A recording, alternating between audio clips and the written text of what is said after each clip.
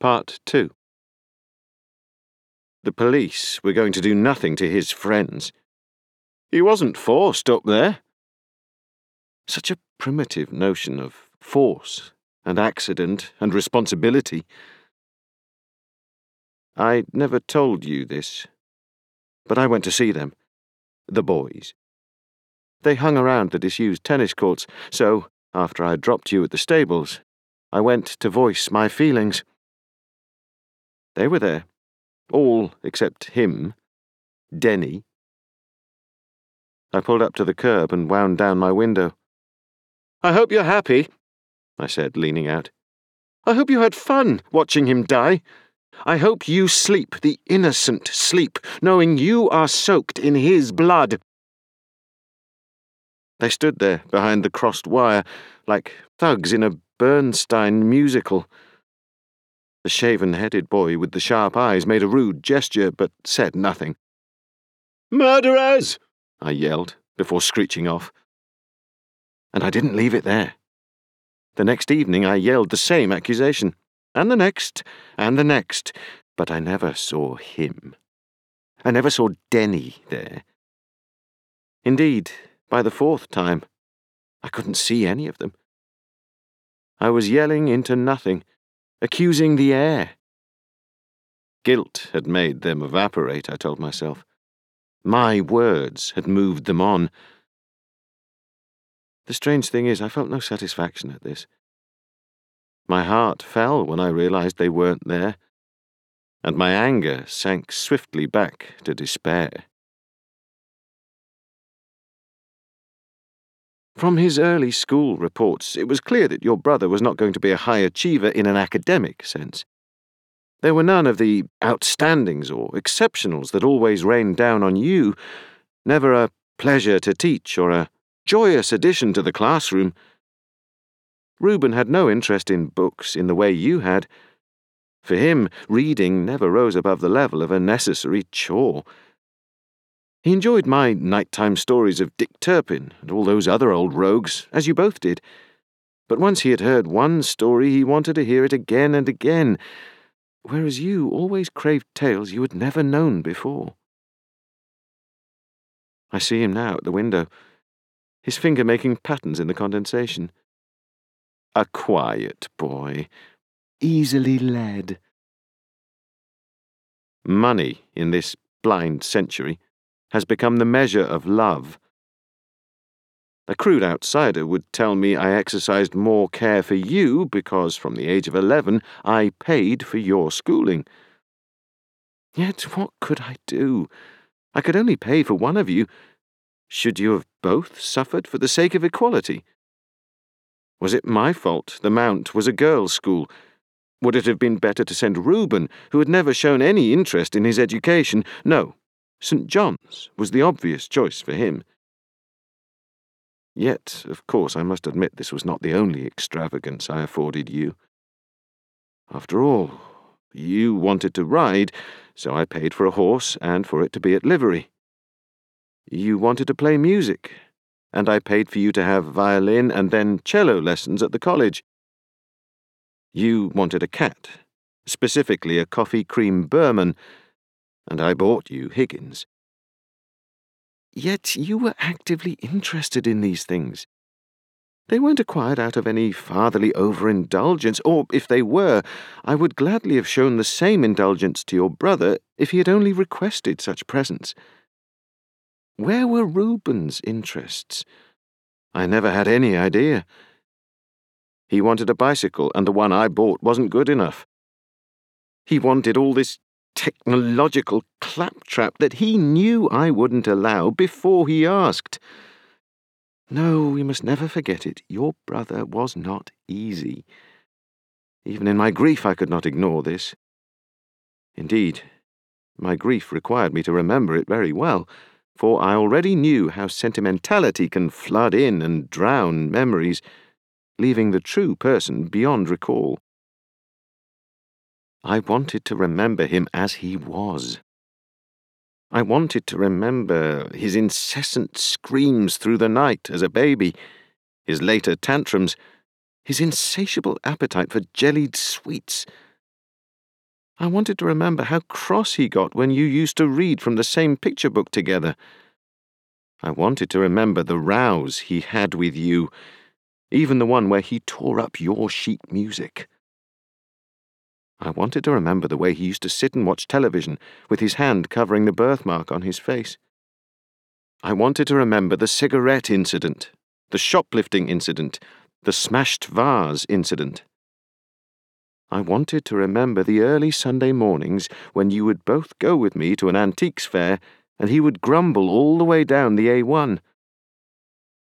Yet the memories of him were always hard to relive and restore. When I thought of him, a thought of you would swiftly arrive in its place. When I tried to picture you as babies, as your mother last saw you, I wouldn't be able to see his screaming face. There was always just you, lying placid by his side, lost in your innocent, unworded dreams. A dream yourself. Now, that first day I opened the shop after his funeral, your first day back at the Mount, I kept myself busy polishing the ewers and tureens and all the other pieces of silverware. All day I was there in my white cotton gloves, filling the shop with the smell of polish, my curved reflection staring back with manic eyes. Customers came in, and I scared them out of spending their money. I made mistakes. I gave people the wrong change. I dropped a Davenport jug. I was feeling dreadful. "Come on, Terence. Pull your socks up," said Cynthia, helping out behind the counter. "You've got my granddaughter to feed." I know I used to grumble to you about how she scared away the customers with her witch's nails and wardrobe and forthright manner, but really she was a great help. She tried to get things back, for your sake, for all our sakes. Not just helping with the shop, but arranging things. I remember that first fortnight, how she bombarded us with events. They were something to hold on to, ledges in the cliff face, and the calendar became full of them. Her writing took over July, August, September, bursting out of date boxes with its capital letters and excessive punctuation. Bryony's cello lesson, Harrogate Antiques Fair, Knaresborough Horse Show. Then there was her special meal she was already planning for no specified purpose. "I'm inviting my old Amdram friends," she said. "We're going to the Box Tree. It's got a Michelin star, apparently, and just had a refurbishment. You have to book months in advance, so if I want it for August, I'm going to have to arrange it now. Do you both want to come?" You were on the sofa in your jodhpurs, ready to go to the stables. "Yes, I'll come," you said, much to my relief. "Yes, Cynthia, of course," I said, realizing how important it seemed to her. "I'd love to be there." "Very good," she said. "I'll write it on the calendar." You said little in the car, en route to the stables. I remember leaving you there and feeling what I had felt at the funeral, that strange sensation of departing myself, a leaking out of my soul, complete with the darkening sense of vision. And then on my return, of course, I saw him. Denny. It was getting dark, and so when I turned towards the paddock and saw this sweating figure in running clothes, shining pale in the car headlights, I thought it might be a hallucination. I blinked him away, but he was still there, staring straight at me. I got out and told him to leave. He walked away, giving me a look of steely resolution before continuing his run. Then I called to you, do you remember? And we had that row as we walked Turpin back to his stable. Apparently, you had no idea what he was doing there. Apparently, you hated him just as much as I did. Apparently, he'd never been to gawp at you before. You were perfectly convincing. And I was perfectly convinced, even if I had the sense that I had been woken up to something. There was so much that was precious in my life that I had been leaving open and undefended. "I'm sorry, Petal," I said. "I shouldn't have raised my voice." And you nodded and watched the houses slide past, perhaps wishing you were behind their square golden windows, happily lost in another girl's Tuesday night. I remember trying to sort out your brother's belongings. I sat there on his bed and felt the foreignness of the room. Posters of films I had never heard of. Unfathomable technology I didn't even realize he owned. Magazines covered with women who didn't look like women, women who looked so inhuman they might have been designed by an Italian sports car manufacturer. I went through his school bag and found a letter he never gave me. It was from his headmaster, informing me that he had missed 2 of Mr. Weeks' history lessons. The letter dated from March, before Mr. Weeks had lost his job. I remembered him from the time he had come into the shop with his wife and his son George to buy the pine mule chest. A tall yeti of a man who could have been quite a bully in the classroom, I imagined. It was strange, being in his room. Reuben's presence was so real, contained as it was in all those objects, those possessions that reminded me how little I had understood him. With Cynthia's help, we eventually packed a lot of stuff away in the attic. You helped with some of it, didn't you? Though the thing I really need to tell you concerns his bicycle. As you know, I popped an advertisement in the window, offering it for £25. Within a day, a woman had called and arranged to come in and buy it for her son, a Scottish lady, with a long face that reminded me rather of the Aboriginal statues on Easter Island. I was retrieving the bicycle from the shed when the darkness crowded around me, and I again felt that peculiar sensation at the back of my brain. Only this time it was stronger. It was as though someone was turning a dial in my mind, sliding it across frequencies, trying to find a different station. The feeling was at its most intense as I patted the saddle and let the Scottish lady wheel the bicycle away from me. I stood there for a while, in this kind of vague trance, watching her roll it down the street. I stayed there until the bicycle disappeared and the sensation stopped, leaving my mind restored to its comforting mode of sadness. As your former hero, Pablo Casals, once put it, to be a musician is to recognize the soul that lives in objects. A soul that may be made most visible by a Steinway or a Stradivari, or may be most well expressed by a Bach or a Mozart, but that is always there in everything of substance. Of course, I am not a musician. I sell antiques, but the same knowledge applies. You sit all day in a shop, with the old clocks and the tables and the chairs, the plates and the bureaus, and you feel just like them. Just another object that has lived through events it could not change, crafted and transformed, forced to sit and wait in a kind of limbo, its fate as unknown as all the others. A customer came in one afternoon, a bullish man of the Yorkshire mould, the sort of chap within whom arrogance and ignorance compete for top billing.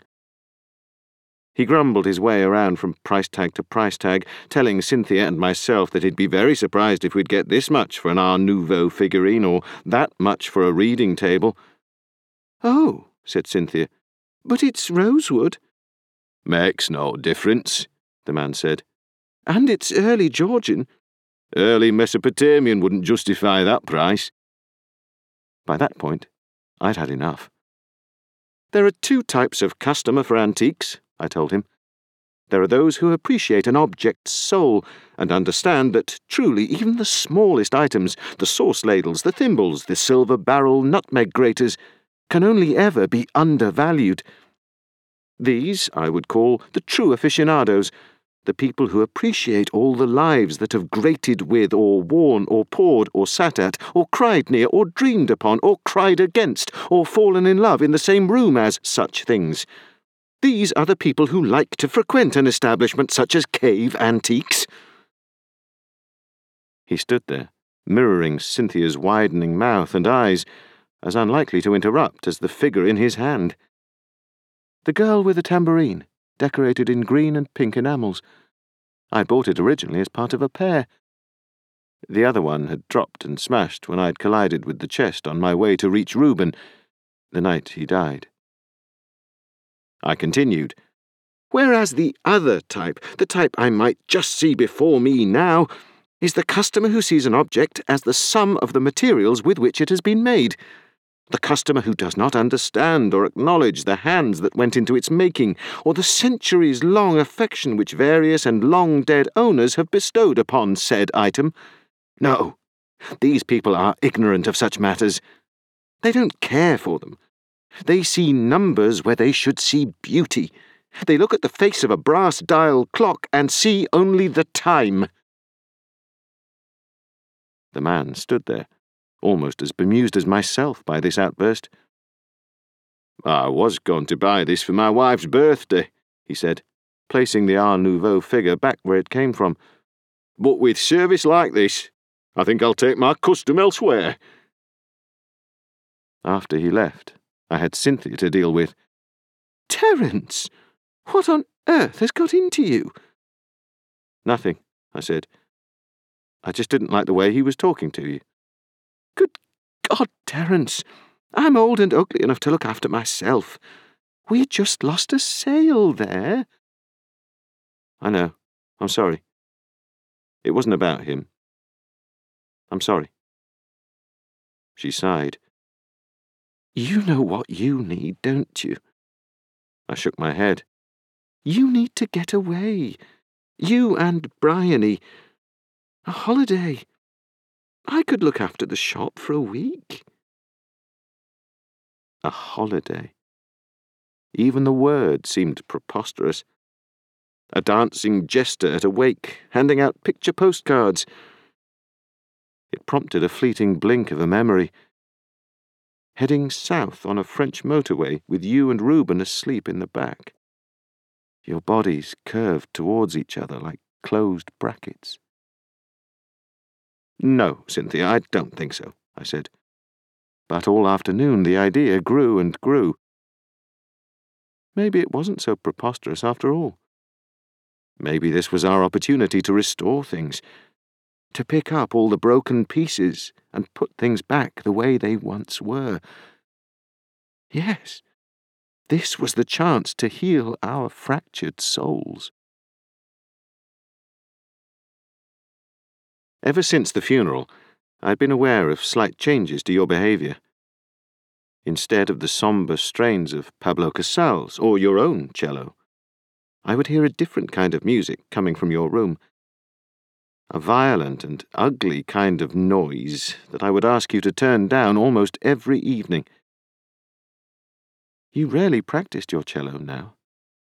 You still went to your lesson at the music college every week, but when I asked how it went, I'd get shrugs or small hums in return. A friend I had never heard about, Imogen, suddenly became someone you had to call every evening. Your bedroom door would always be closed, and I would sometimes stand there behind it, trying to work out if you were on your bed or at your computer. I noticed once, when you stepped out, that you'd taken your poster of Pablo Casals down from the wall. The old cello maestro who had always been such an inspiration. It seemed incredible. I thought that man was your idol. You had adored his interpretation of Bach's cello suites. You had even ordered that old footage from the library. Pablo, aged 94, conducting a special concert at the United Nations.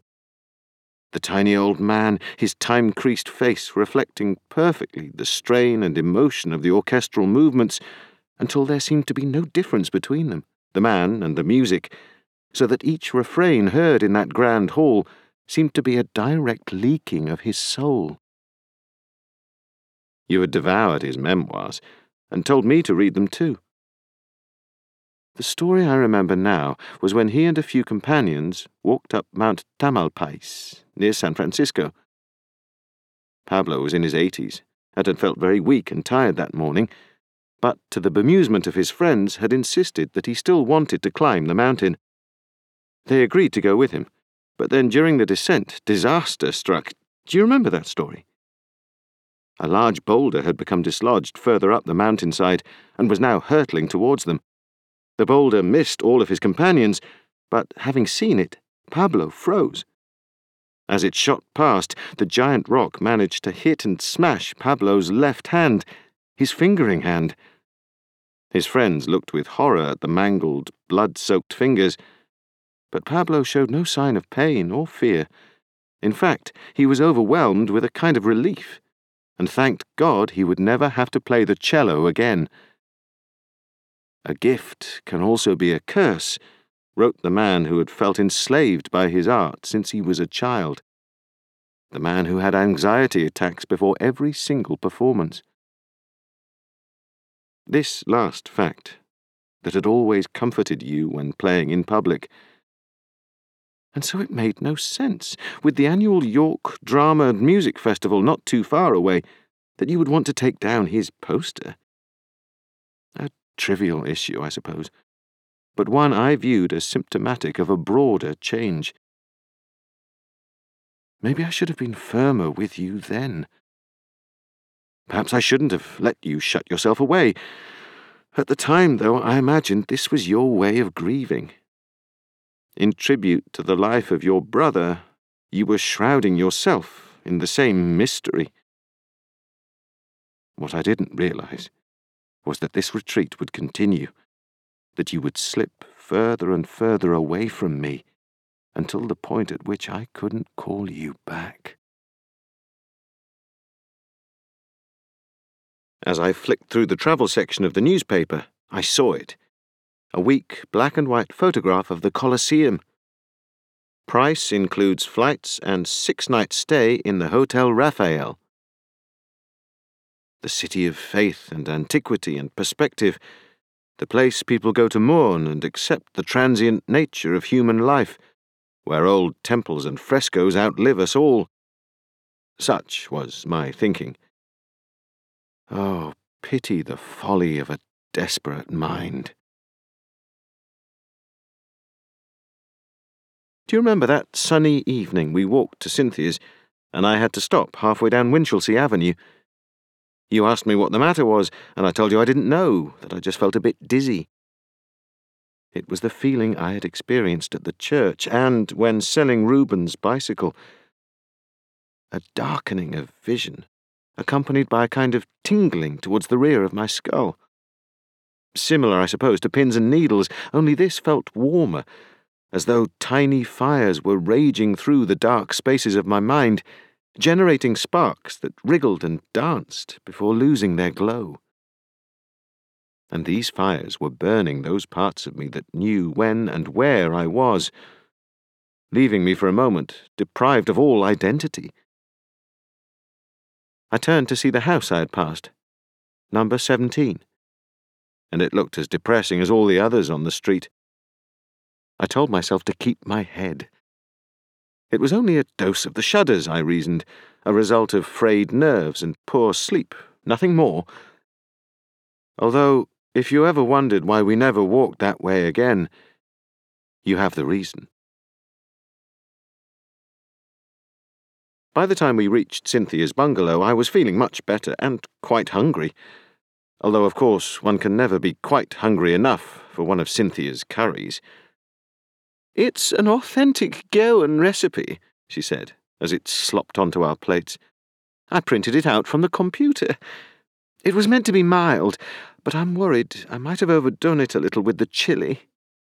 "Oh, I'm sure it's fine," I told her, as I tried to avert my eyes from the charcoal sketch of a nude on the table.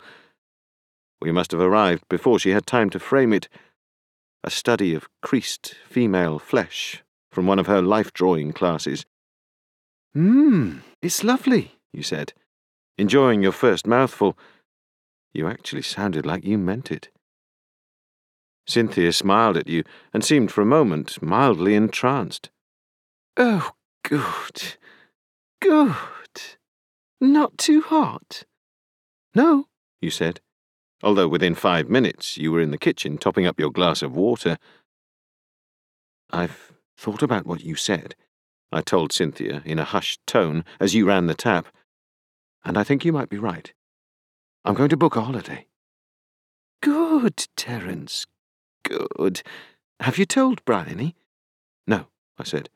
"I'm going to keep it a surprise." "Well, maybe you should consult her first." I shook my head. "She's always loved You were back, drinking from your glass, feeling our admiring eyes upon your neck. 2 old ducks in awe of a swan. Somehow we made it through the curry. A feat of endurance on all our parts, I imagine, and Cynthia tried to humour us with some of her old Amdram stories. "It was on the opening night of the Glass Menagerie. Ray was in his toga. I was sitting in the green room. It was the 3rd act. There I was, Queen of the Fairy. And someone broke wind in the audience. Oh, our faces!" And then she went quiet, keeping her dark lips in position even after her smile had died. For quite a while she stared into some indeterminate space between us, as the sadness shone in her eyes. "It was less than a year ago, wasn't it?" she said after a while. "When Reuben did his work experience at the theatre." I tried to think. Yes, it must have been. You had spent a week at the music college, arranged weeks in advance, while Reuben was still unsorted right up to the last moment. If it wasn't for Cynthia having a word with David What's-it, then he'd have been in all sorts of trouble at school. "Yes," you said. "It was a year ago." Your grandmother gave a sad laugh. "Poor boy. Having to do it the week of Joseph and the amazing Technicolor Dreamcoat. Stuck outside looking after a donkey every day." "Yes," I said. "Yes." "Did you ever see it?" Cynthia asked me. "You weren't there, were you, when he was struggling to push that bloody creature on the stage?" "No," I said. "No, I had a meeting, I think. A dealer. I can't remember." You smiled a distant smile. "I was there." "Yes," Cynthia nodded. "Yes, you were. You were." She saw you looking at her unframed sketch and waited for the silence to run its course. "Now, I must tell you what happened at life drawing.